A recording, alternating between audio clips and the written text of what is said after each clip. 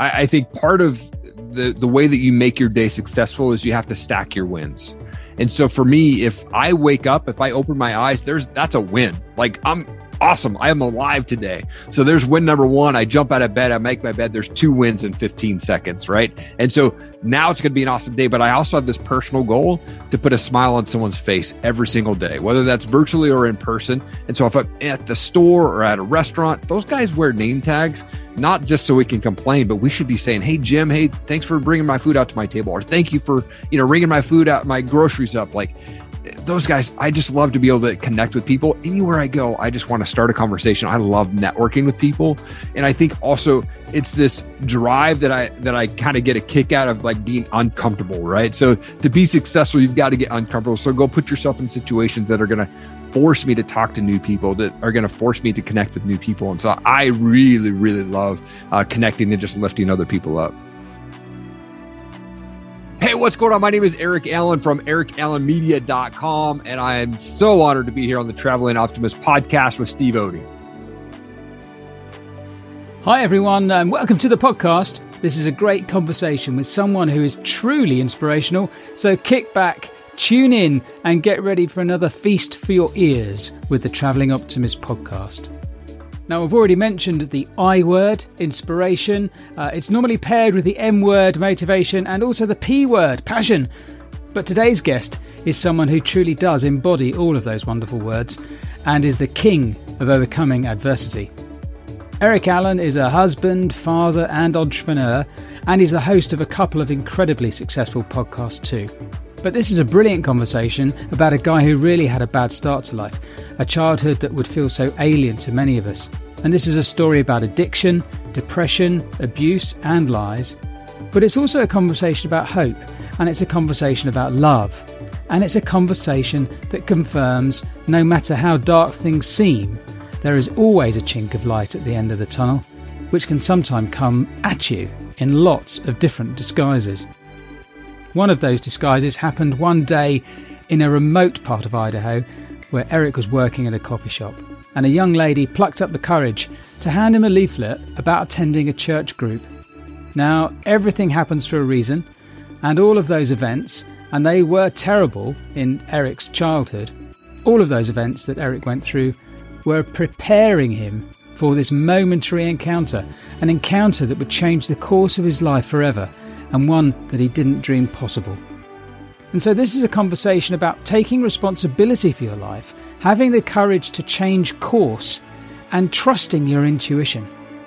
But ultimately, this is one man's story about one serendipitous moment and changing the legacy of his family for generations to come.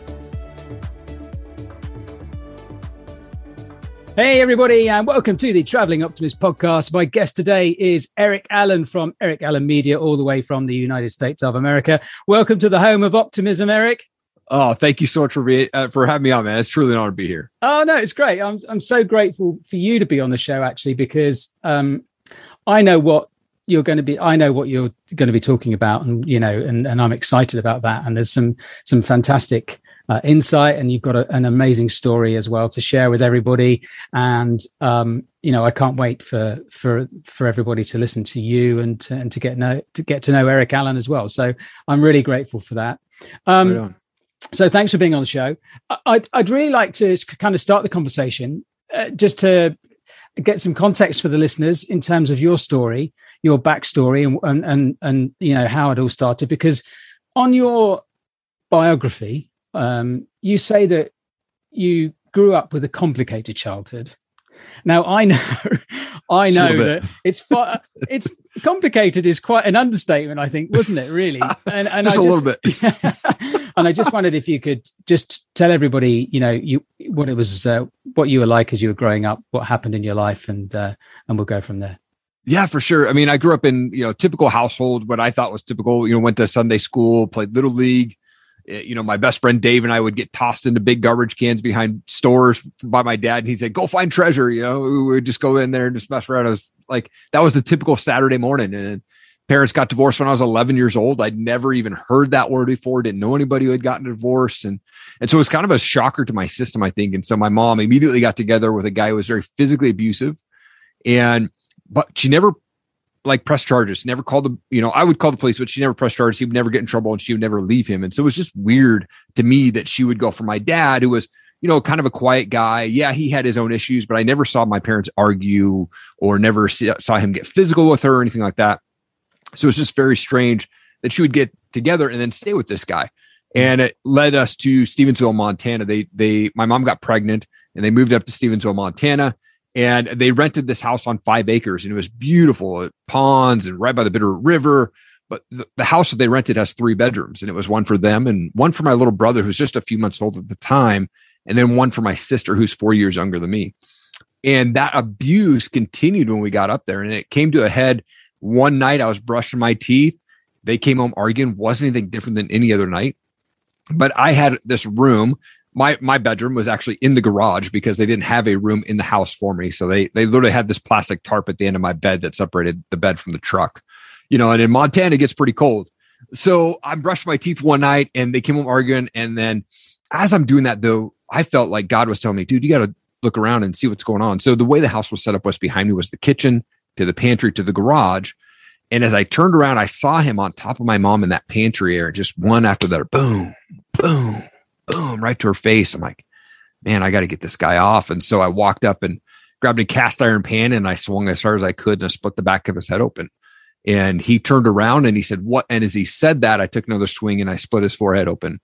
And I swung so hard the second time, I'd actually fallen over and he was standing up over me. He was bleeding down his face. My mom jumps up, lands like 6 punches in a row. Blood splats on the wall. The police finally show up and takes him to jail. My mom doesn't press charges. And then I was kicked out of the house at that point. I had 3 months left of my freshman year of high school. And that led me down this path of destruction for the next 10 years of my life.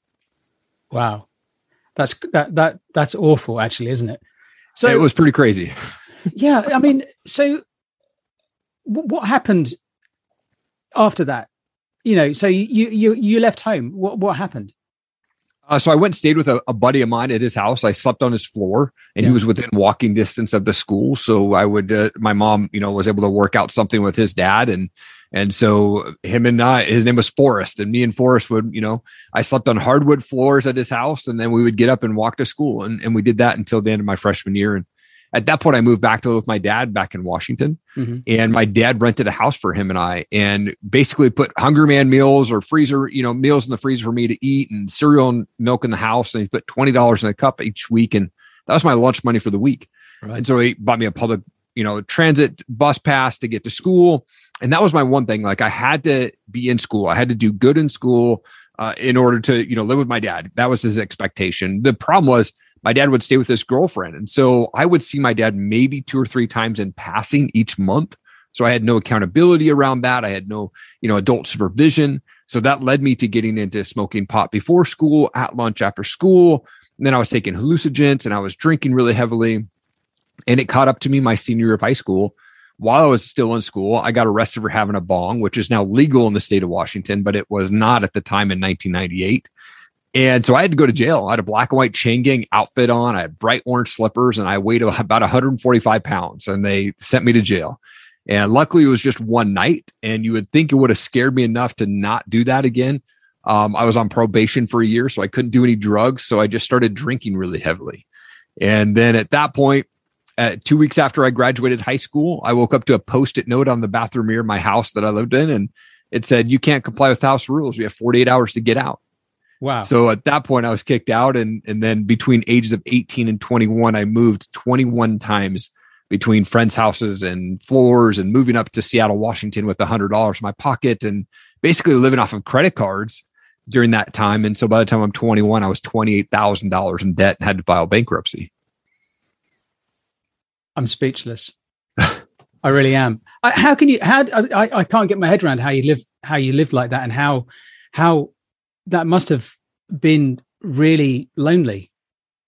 It was. Yeah, for sure. Yeah, it was, looking back, I was like, man, and some of those guys, like, they're still great guys, but when we were in high school, we were just doing dumb things and we partied it up and things like that. But I definitely made a lot of choices that caused me to be alone, that caused me to go through that. And, it was 100% on me. It wasn't like anybody made me do those things, but I definitely didn't have any direction with my life. So I was just kind of taking that pain and drinking it away or doing drugs to try to get it away.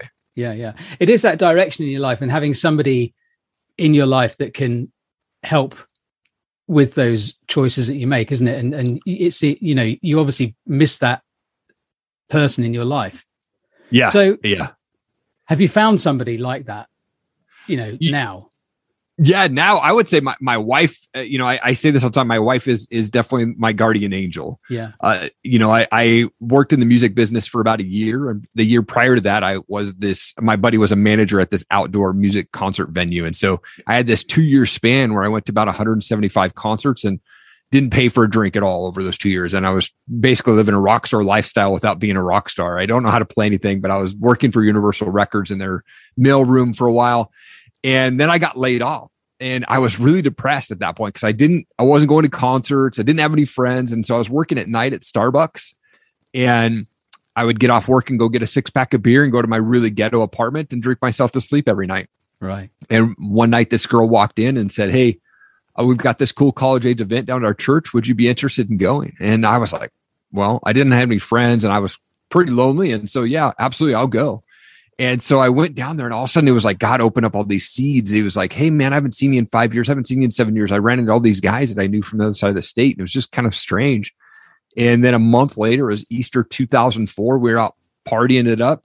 And I woke up on Easter morning and surrounded by my buddies, in my buddy's basement, surrounded by probably 15 guys. We're all just drunk and hungover. And it was, for me, it was about 5 o'clock in the morning. I was the only one awake, but I felt God in that moment say, "Man, you're going down this path that's going to end your life real quick if you don't start making some changes." And so I decided in that moment to give my life to Christ. I gave my life to Christ right there in my buddy's basement. And I quit cold turkey, drugs, drinking, cigarettes, everything in that moment. And I called that girl up who, invited me to that church event and said, "Hey, thanks for inviting me. Maybe I'll stay at the store." And a month later we were dating, and a year later we were married. And now we've been married for almost 17 years. Amazing. I love that. Yeah. Love so that. she's been my guiding angel for sure. Helped me get through a lot of just mess that I was dealing with at the time. And we decided that we were going to break those chains of divorce and abuse and rejection that her and I both had dealt with as children. Yeah, absolutely. So do you think that, look, everything happens for a reason, right? But you wouldn't have never met her if you'd have taken a slightly different path, a slightly more less what's the word?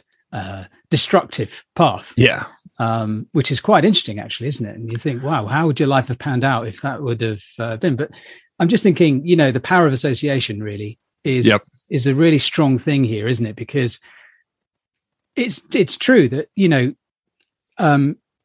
are affected by the people that you hang out with, right? Totally. And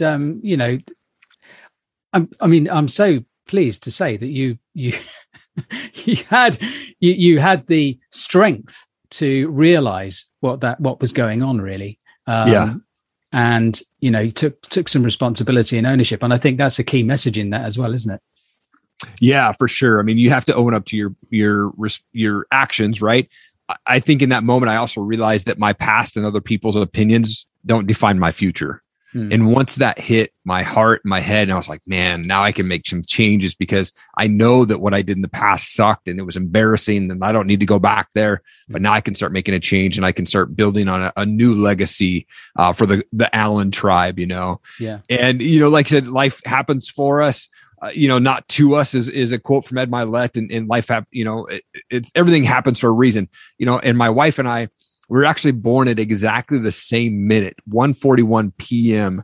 on our birth certificates, different days every year, but the exact same minute. So it's just funny how we ended up together. Oh, that's crazy. I love that. Are you still in contact with your parents? So I am. So we live in Idaho and we don't have any family members out here. We kind of did that on purpose. We came out here to kind of get away from, the craziness, and we wanted to start our own life. Right. And so, I do have, I would say very high level surface relationships with my parents. Text a couple times a month, maybe a phone call a month to my dad.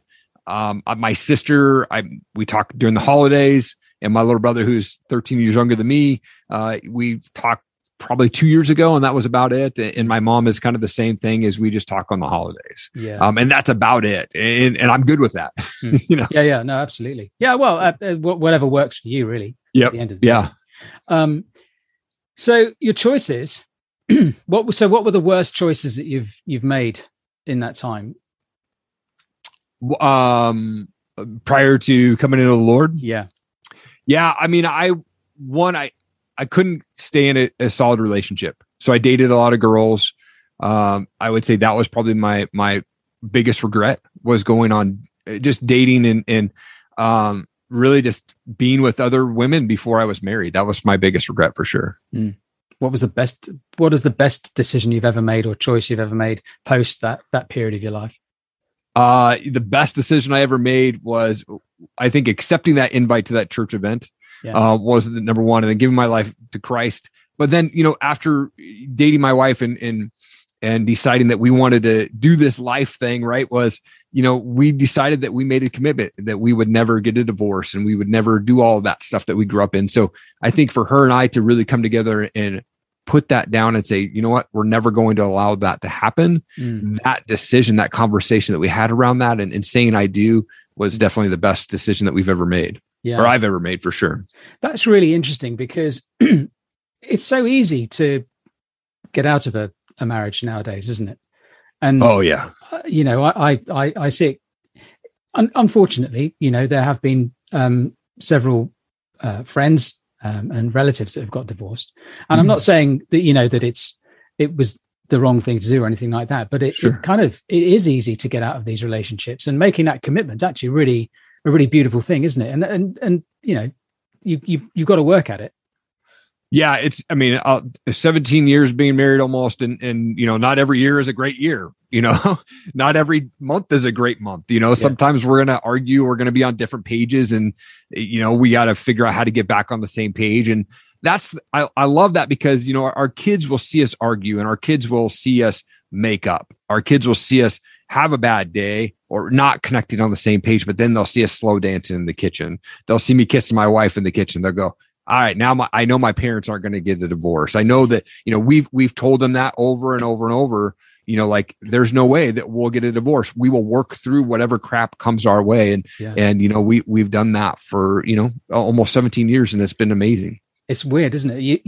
You don't give children enough credit, because they are very intuitive with that sort of thing, aren't they? They really are. I mean, I have two older daughters. They're 17 and 21. Oh, nice. And they're really very sort of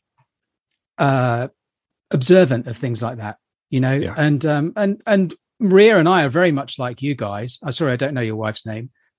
Oh, Courtney. So we're very much like you guys. We made that commitment, and we didn't say it quite so elegantly as you guys. But it's important for the kids to see that, I think. That commitment, because then that then is hopefully going to then transfer into their lives as well, right? Yeah, that's the goal. That's the goal, is to really, I would say, change the direction of the Allen tribe moving forward. Because my wife and I come from, both our parents have been married and divorced probably 4 to 6 times, and we just said, hey, you know what? We're not going to do that anymore. And hopefully our kids follow down our same path and stay on that, and that same journey that we've been on, Yeah, absolutely. So who are your most important influences then in your life? Probably the most important influence in my life was 2 people. One, my grandma.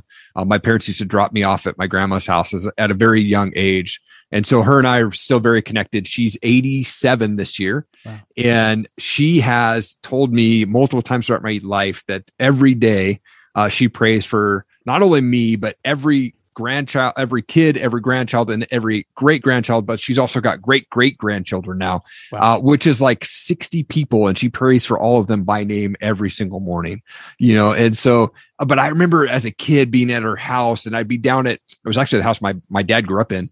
I'd be down where in his old room, and I would put Elvis on 8-track. And that's how I first heard Elvis. My grandma loves Elvis, and I'm a huge Elvis fan now because of those moments that I had with my grandma. Yeah. And I think the other influence outside of my wife is my best friend, Dave. I met him in first grade. He's still my best friend today. So 36 years later, we're still best friends. Oh, that's cool. That is cool. Yeah. And what is cool as well is that you mentioned the word 8-track. Because that's not something that gets bandied about so often nowadays, does it? Totally. Because I remember, so growing up, okay, I was brought up on country music. Okay, so my parents listened to country music all the time, and my dad had this 8-track in his car. We're talking about 1970s, I think. Yeah, and so he had this 8-track, and we were listening to Don Williams and Waylon Jennings and Merle Haggard and Charlie Pride. Oh my God, who else? Loads. I mean, but great 8-track music, amazing. Yeah. Oh yeah. My kids, they have no idea what 8-track is. They don't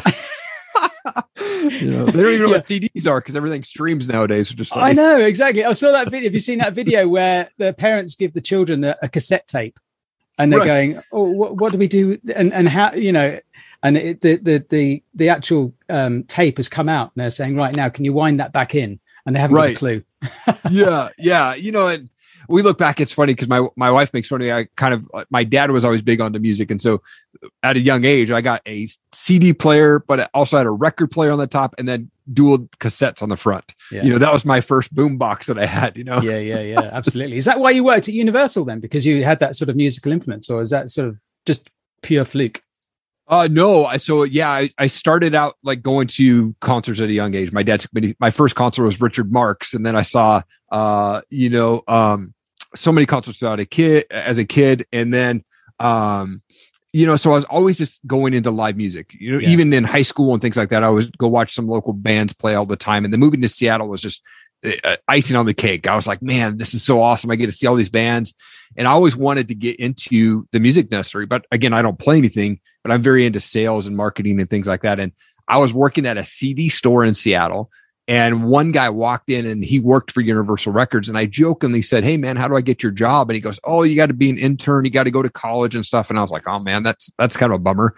So I go to the local community college and I paid $300 for an internship class that I was supposed to go to. And then that would allow me to go be an intern somewhere. And so I paid that money. I took that receipt to Universal Records and said, "Look, I'm in college." They said, "Great, you're in." And I never went to a class, so. That's awesome. And that's how I got my foot in the door. Yeah, exactly. So there's the elephant in the room, which hopefully people that will be looking at the video of this will understand when I say this, but there is a massive musical elephant in the room here, because I reckon if you put shades on, you would be able to do your own version of ZZ Top or something, wouldn't you? You know what I mean? Yeah, for sure.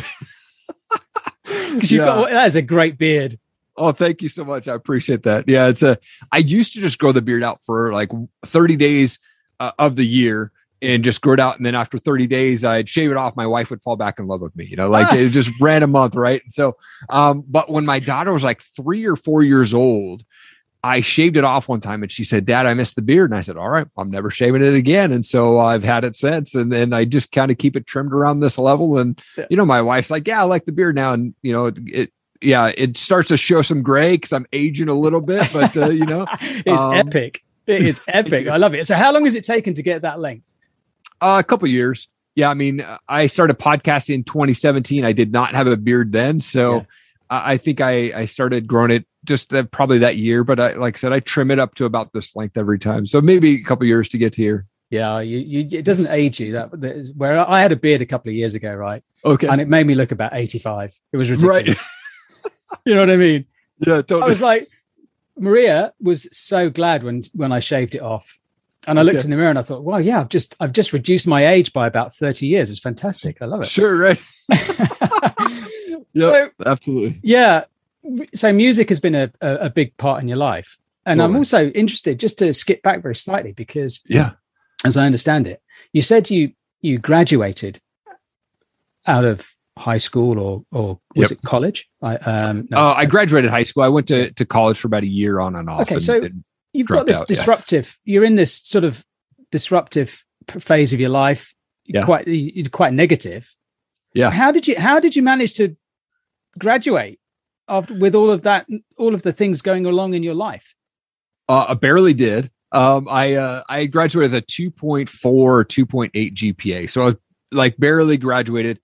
I kind of stacked the plates, I guess, in my favor my senior year. So I took all the classes that were required for me to graduate in the first couple of years.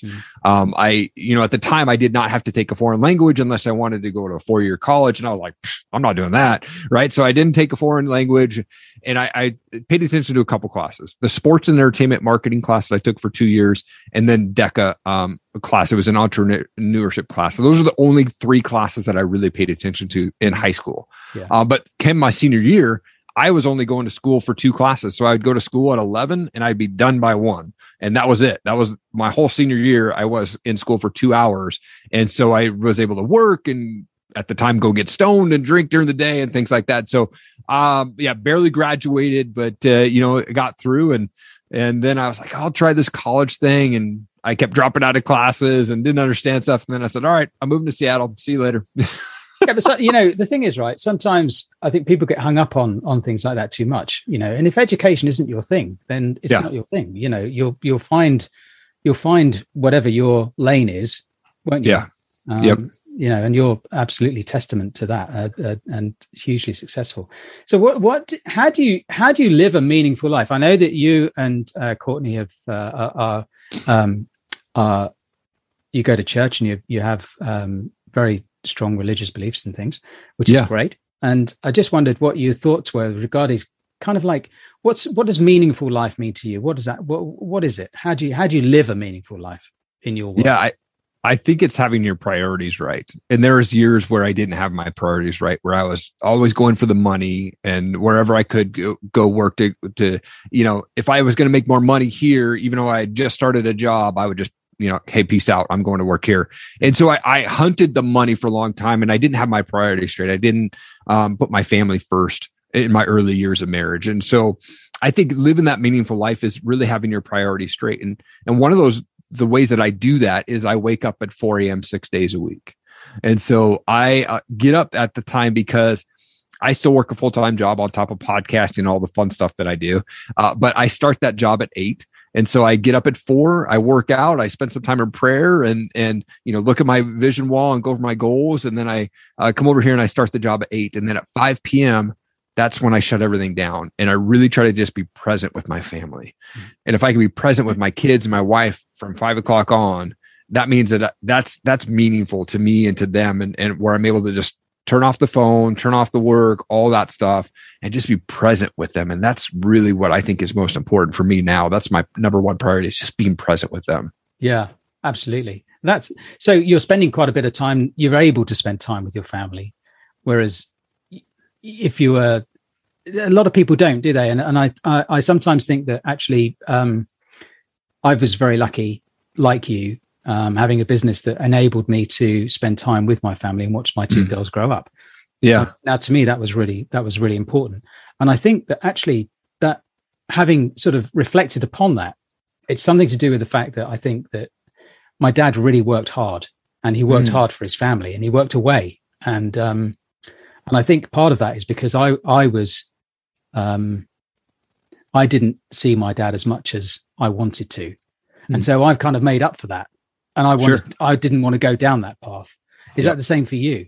Kind of. Yeah, for sure. I think for me, the reason that I wake up at 4 a.m. in the morning is because then I can work on my personal development and stuff like that without eating into family time. Mm-hmm. And people ask me like, why the heck do you wake up at 4 a.m. 6 days a week?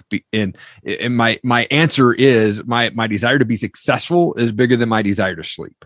And I want to be successful in business and successful in my marriage.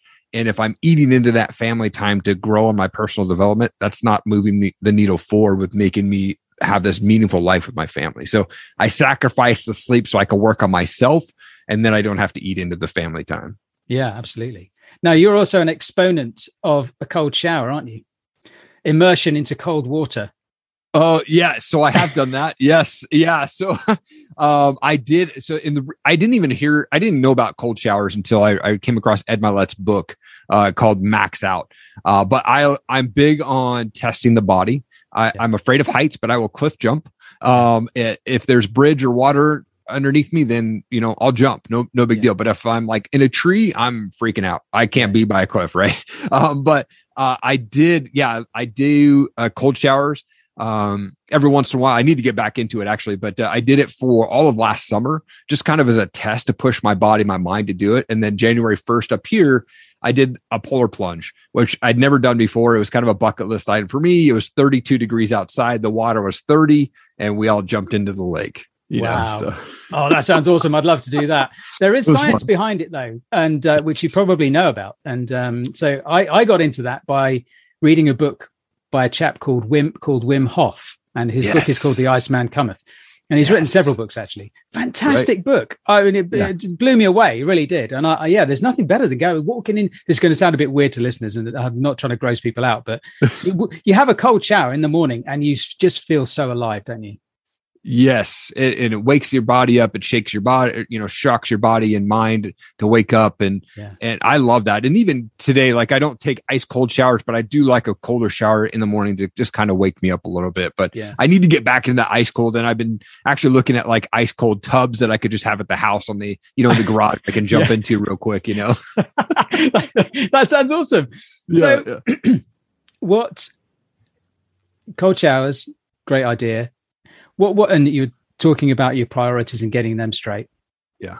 And getting up at 4:00 and working on yourself and your personal development is more important than an extra 3 hours sleep or whatever, which is amazing. 4:00 in the morning is extreme for me. So chapeau to you in that. But what other things motivate you, Eric? Because, what are your passions and what are your goals for the future? And apologies in advance for throwing 3 questions at you at the same time. But no, it's fine. Yeah. So, I mean, I think for me, it's always been to be a full-time entrepreneur, whether that's doing full-time podcasting or content creation. I do voiceover and I do public speaking and I do content creation where brands will send me their products and say, hey, do videos and stuff like that. So I think the end goal for me is to be a full-time entrepreneur, be able to walk away from my full-time job. Part of my vision wall that I have in my office here is I look at pictures of my family and I look at quotes and I look at the property that I want and I look at a big fat dollar bill on there, and not that money is everything, but money helps me get to my goals sometimes. Right. And one of the funny things that I have on my wall that people laugh at every time they come up here, it's a cartoon figure of this guy. And it says, if I can't pee off my front porch, my neighbors are too close. And so for me, like, I want that property where I can do that. And that's one of those like things that go, I want the property, not just say I have property, but I want the property to be an escape for my family, or even my grandkids or great grandkids. If they're somewhere and they just need to get away from the city or craziness, I want to have that property where they can go and just feel safe and comfortable and just relax, in the mountains and things like that. So that's really what drives me to get to that point and be that full-time entrepreneur and be able to provide for my family. We set a goal, my wife and I, that when she became a mom, she was going to be able to stay home with the kids. And so I worked my tail off to get to a job where I would be able to keep her home. And 6 months after my daughter was born, she's been able to stay home, and my daughter's 11 now. So it's been fun. So that was part of my goal, part of my journey, to get her home as a full-time mom. Yeah. Yeah, no, absolutely. That's a great goal. So how long what sort of plan have you got? Is it a 5-year plan? Do you or a 10-year plan? Do you plan that far ahead? I do. I probably need to be better at setting my goals with actual like dates. In my mind, I would see myself walking away as a full-time entrepreneur within the next 5 years. That's my goal. Yeah. I don't have that documented down, but in my head, I'm going, okay, within the next 5 years, I'm 41 now. If I could, by the time I'm 45, have that property and walk away full-time as an entrepreneur at that point. Yeah. Yeah. Well, you've said it on a podcast now, so it's going to happen. Yes, absolutely. Absolutely. It's out there. It's going to be out there. Everyone in the whole world will be able to hear that goal now. So that's really interesting. And I've got visions of, I don't know if you've ever seen this film, The Horse Whisperer, with Robert Redford. Yeah. Okay. So it's based in Montana. And and it's on a ranch in Montana, on this beautiful, house, log cabin by a river and mountains, surrounding it. And I've got visions of that sort of house that you're going to live in a few years' time. But so you have to send me a photograph when you do get it. Absolutely, absolutely.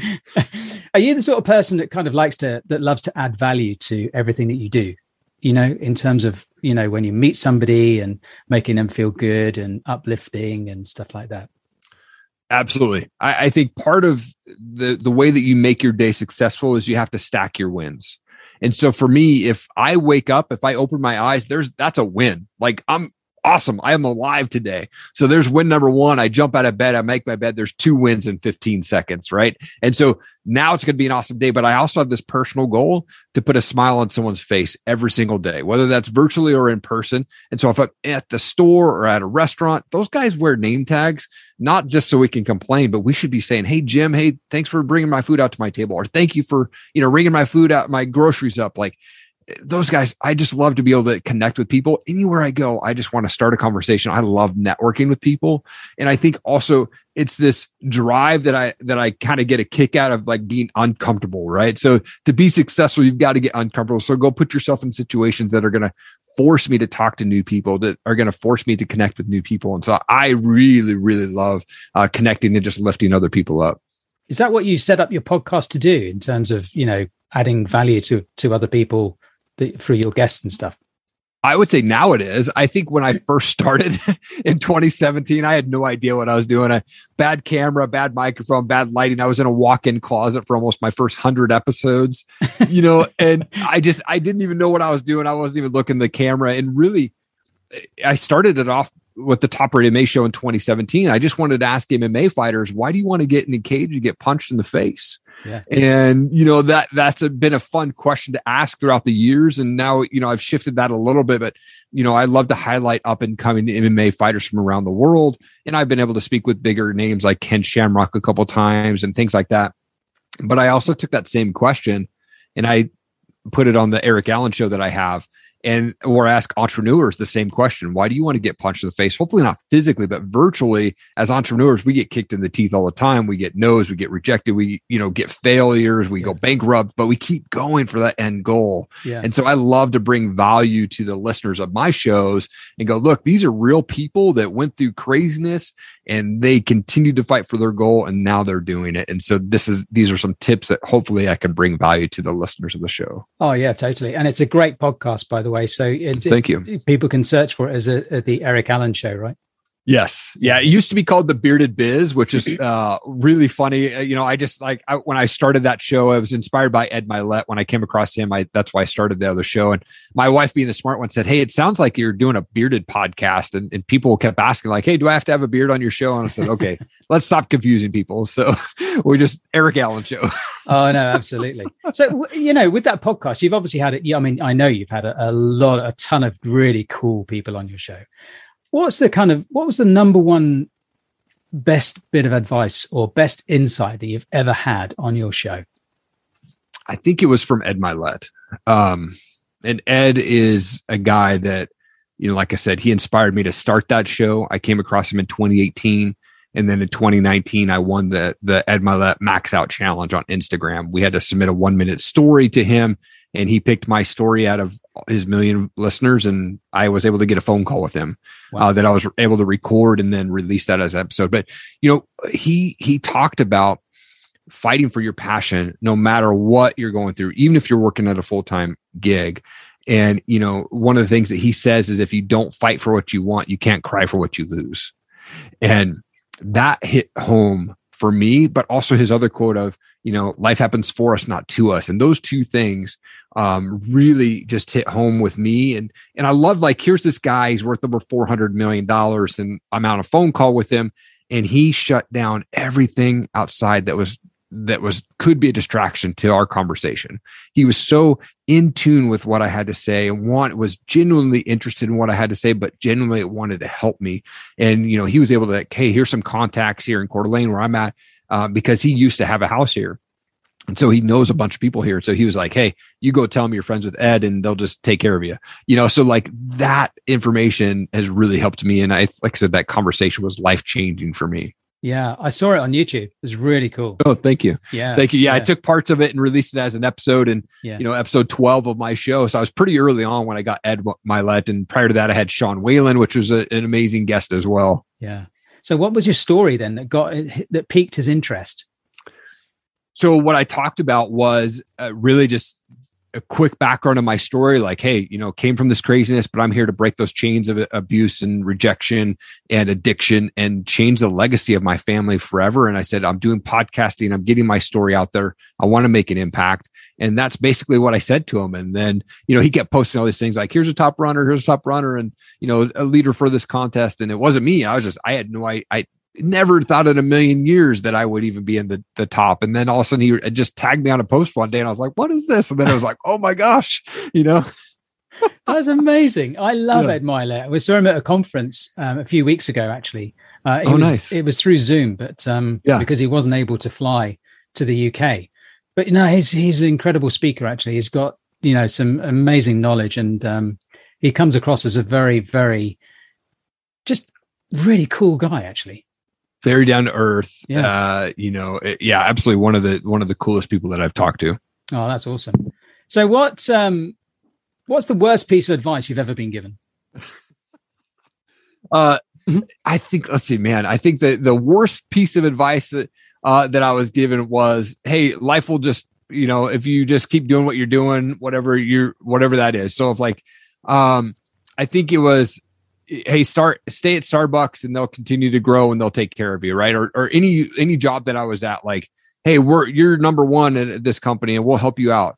And I think that advice that I got of just like work hard at one company and we'll take care of you was probably the worst advice I ever got, because in my opinion, I'm just a number to any employer and I can be replaced tomorrow if I died. Yeah. Like as much as they want to say that they want to take care of us, which is great. And I work for a great company, but again, I'm still just a number. If I was gone tomorrow, they'd be replaced real quick, and so that I think that saying of you're irreplaceable at any job is totally false. Yeah, no, it is absolutely. Do you, I think looking back at my career, particularly, I think I stayed in one particular job too long. And I think that's kind of set me back. But having said that, I wouldn't be here now if I'd have changed. So, you've got to look back and think, everything happens, so I'm okay with that. But I think having a family has changed your life completely. And I just wondered, what sort of legacy are you looking? Because you mentioned the word legacy a couple of times already. And I just wondered, what's your legacy going to look like, in a few years when your kids are older and stuff? I want them to look back and see, hey, you know what? Dad was the hardest working guy that I knew. And he took care and he loved mom and he loved us.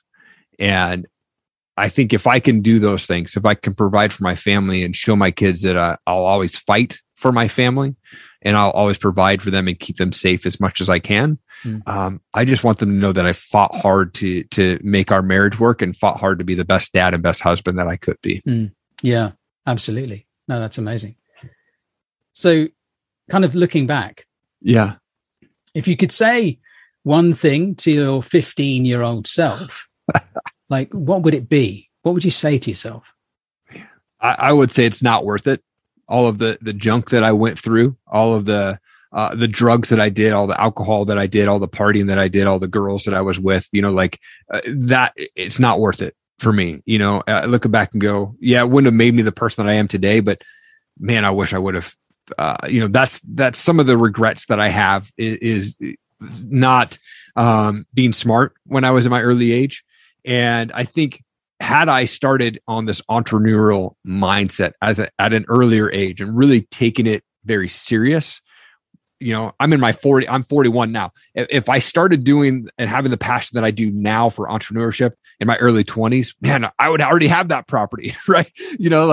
I wish that I would have just kind of backed away and said, I don't need to be partying. I need to be working towards my future right now. Yeah. And I think so. Yeah. I think if I could go back and say, I'd probably slap myself upside the head when I was 15 and say, man, don't do that. Don't go that route, Yeah. No, I guess sometimes you just join the wrong tribe, right? I agree. Yep. Made a lot of bad decisions. And Ed talks about this, right? You surround yourself with the people that are going to lift you up. Right. And I'm a big proponent in finding those people that are living the life that you want to live and go surround yourself with them. And at that time, I just didn't have anybody that I saw no one was there to lift me up and get me better. Right. It was just like, yeah, come on, let's go party. Things like that, you know? Yeah. I think it was Jim Rohn that said that you are the average of the best five people that you associate with or something, isn't it? Or so, I guess. I'm paraphrasing. Exactly. Totally. I love Jim Rohn. Oh yeah, he's an incredible guy. So that's all great, you know, and you've got a beautiful family, beautiful wife. Things are going all right for you. And you mentioned earlier in the conversation that sometimes you do have, you know, you have bad days. Sure. I wondered, you know, how do you get through that? Yeah. So, you know, you have to have this moment of taking a step back where a lot of people are like, man, I had this bad day, or, you know, today sucked. And I think over the years, especially in the last 5 years, I've really started to realize that, am I having a bad day, or did I have a bad 15 minutes? Like, did I stub my toe on the bed and now it sucks and my whole day is going to be off because I stubbed my toe? Or, man, someone called me a name at work today and, man, today's just going to suck, or I lost that sale. And I have to take that step and go, man, it was just a bad 15 minutes. Get over it and start thinking positive. Find somebody that's, you know, got a motivational video on YouTube, or listen to a motivational podcast. Go talk to somebody that can lift you up. So yeah, there's these bad moments, I think.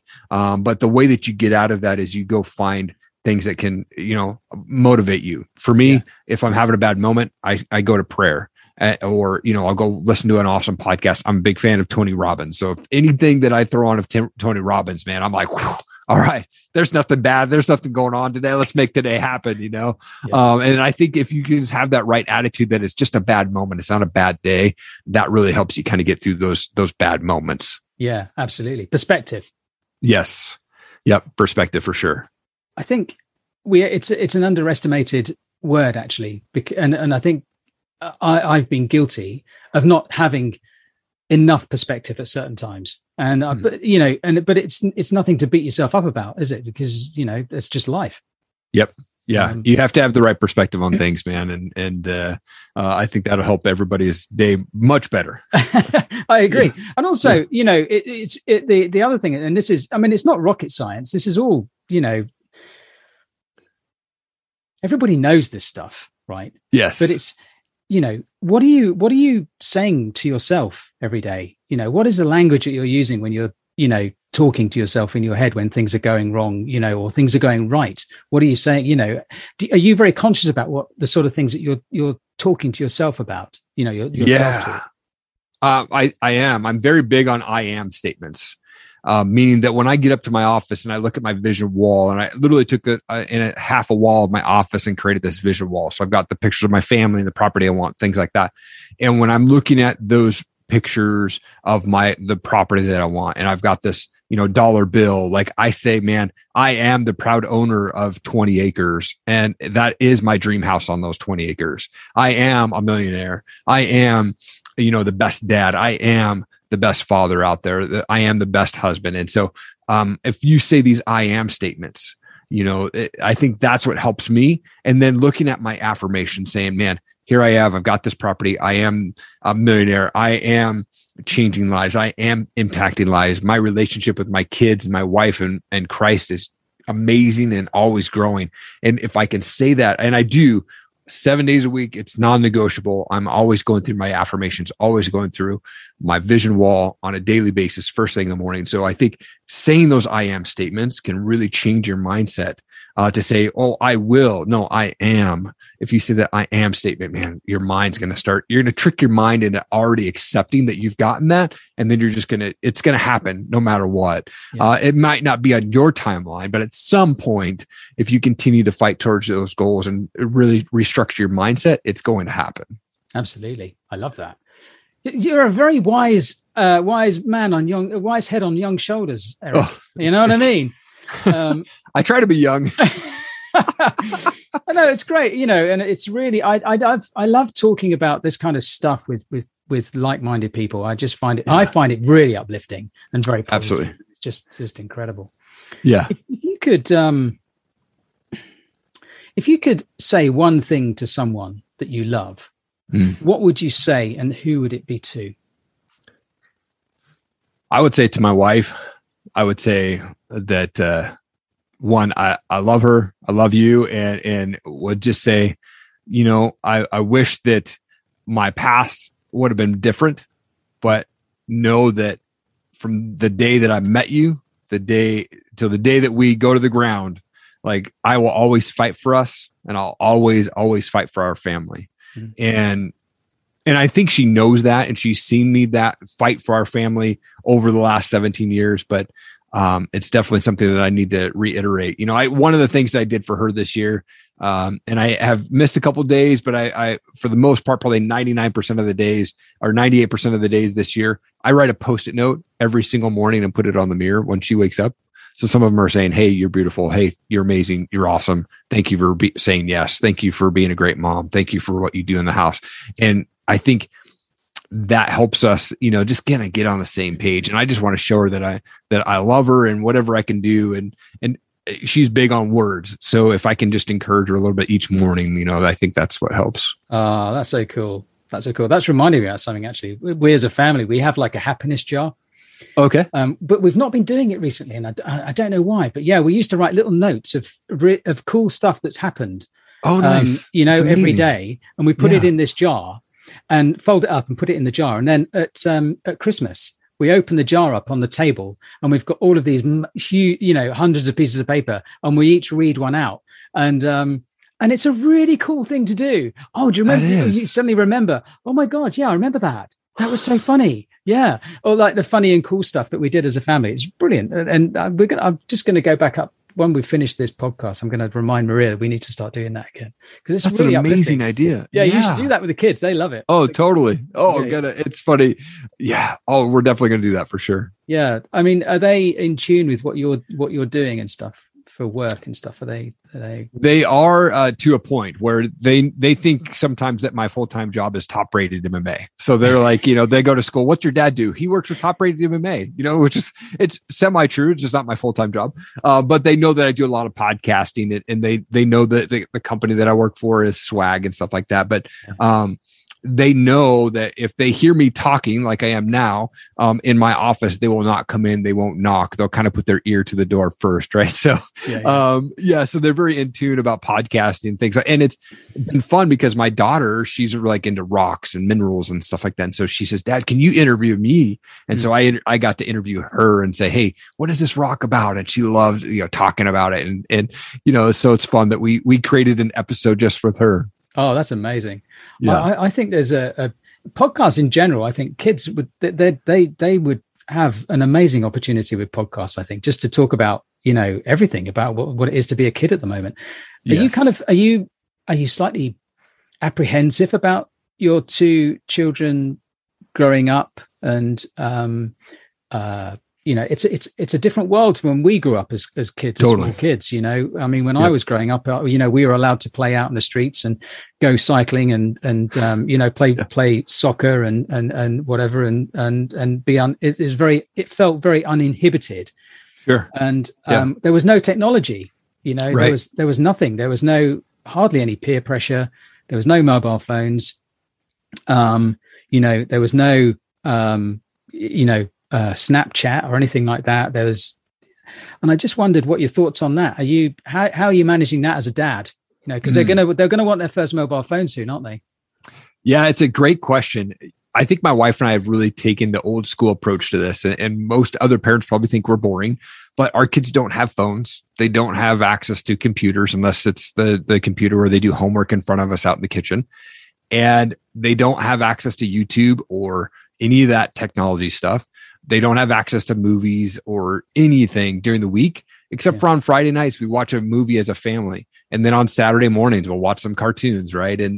But that's it. That's really the only time that they have access to any type of screen or technology or anything like that. Yeah. My kids love Legos, and they love reading, and they love playing, and they love doing imaginary, playing with their toys or being outside. My son's big on baseball. My daughter is really big on, rock. So she's always like looking at new rock books and stuff like that. So we've kind of taken that approach of like, hey, we don't need technology. Yeah, it's fun sometimes. We'll play some video games every once in a while as a family, but they don't like go, man, I didn't get my iPad today, or I don't get my iPhone today, or right. But they are so content with playing with Legos and doing stuff outside of technology. And that's really what we try to strive for. Yeah, absolutely. Is there anything wrong, or do you think there's anything wrong in the world that you'd like to see changed? So as an example, I was going to say, I wish the guy who invented a mobile phone didn't. Right? Yeah. I really do. It just causes so much division and so much jealousy and I think because for children anyway, I mean, but having said that, it's a double-edged sword, because actually from a business perspective, a mobile phone has revolutionized being an entrepreneur, for want of a better expression. So I wondered, is there one thing, do you think, that's wrong in the world that you'd like to see changed? I think that too many people judge other people. It's not my job to judge anybody, and so I think if people just like stop judging people, I don't really care if you're a masker or a not, or a vaccination guy or not, or who you vote for politically, or who you prefer sexually, right? Like, I don't really care about that. If you're a good person, you're not hurting yourself and you're not hurting others, then you're a good person, right? Like, if everybody in the world could just like stop judging people for a minute and just love people where they're at, man, the world would be a heck of a lot better. And I also, I think it also, if people just stopped watching the news, right? Like, just lived life and loved people where they're at, man, the world would be amazing. So I think those are the advice that I would give, I think. Yeah, watching the news, absolutely. And judging. And I think also, acceptance for people as well, isn't it? Yeah. It's another key aspect to that. No, I love that. Totally. I think kindness and compassion, there's not enough of.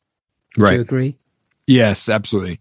We really try to push that on our kids too, is, we're big on thanking police officers and firefighters and ambulances, folks and people that are in the military. And so, when we go out to stores and if somebody's in uniform, my kids, like, now at the point, they're like, Dad, look, there's someone there in a uniform. Let's go say thank you. And so, we go up and we say thank you to officers, and we say thank you to military personnel and things like that. And so, we're big on giving back. My wife and I went down to Mexico and built homes for people when we were first married for 2 years. It was like, not 2 years, but we did 2 trips down there.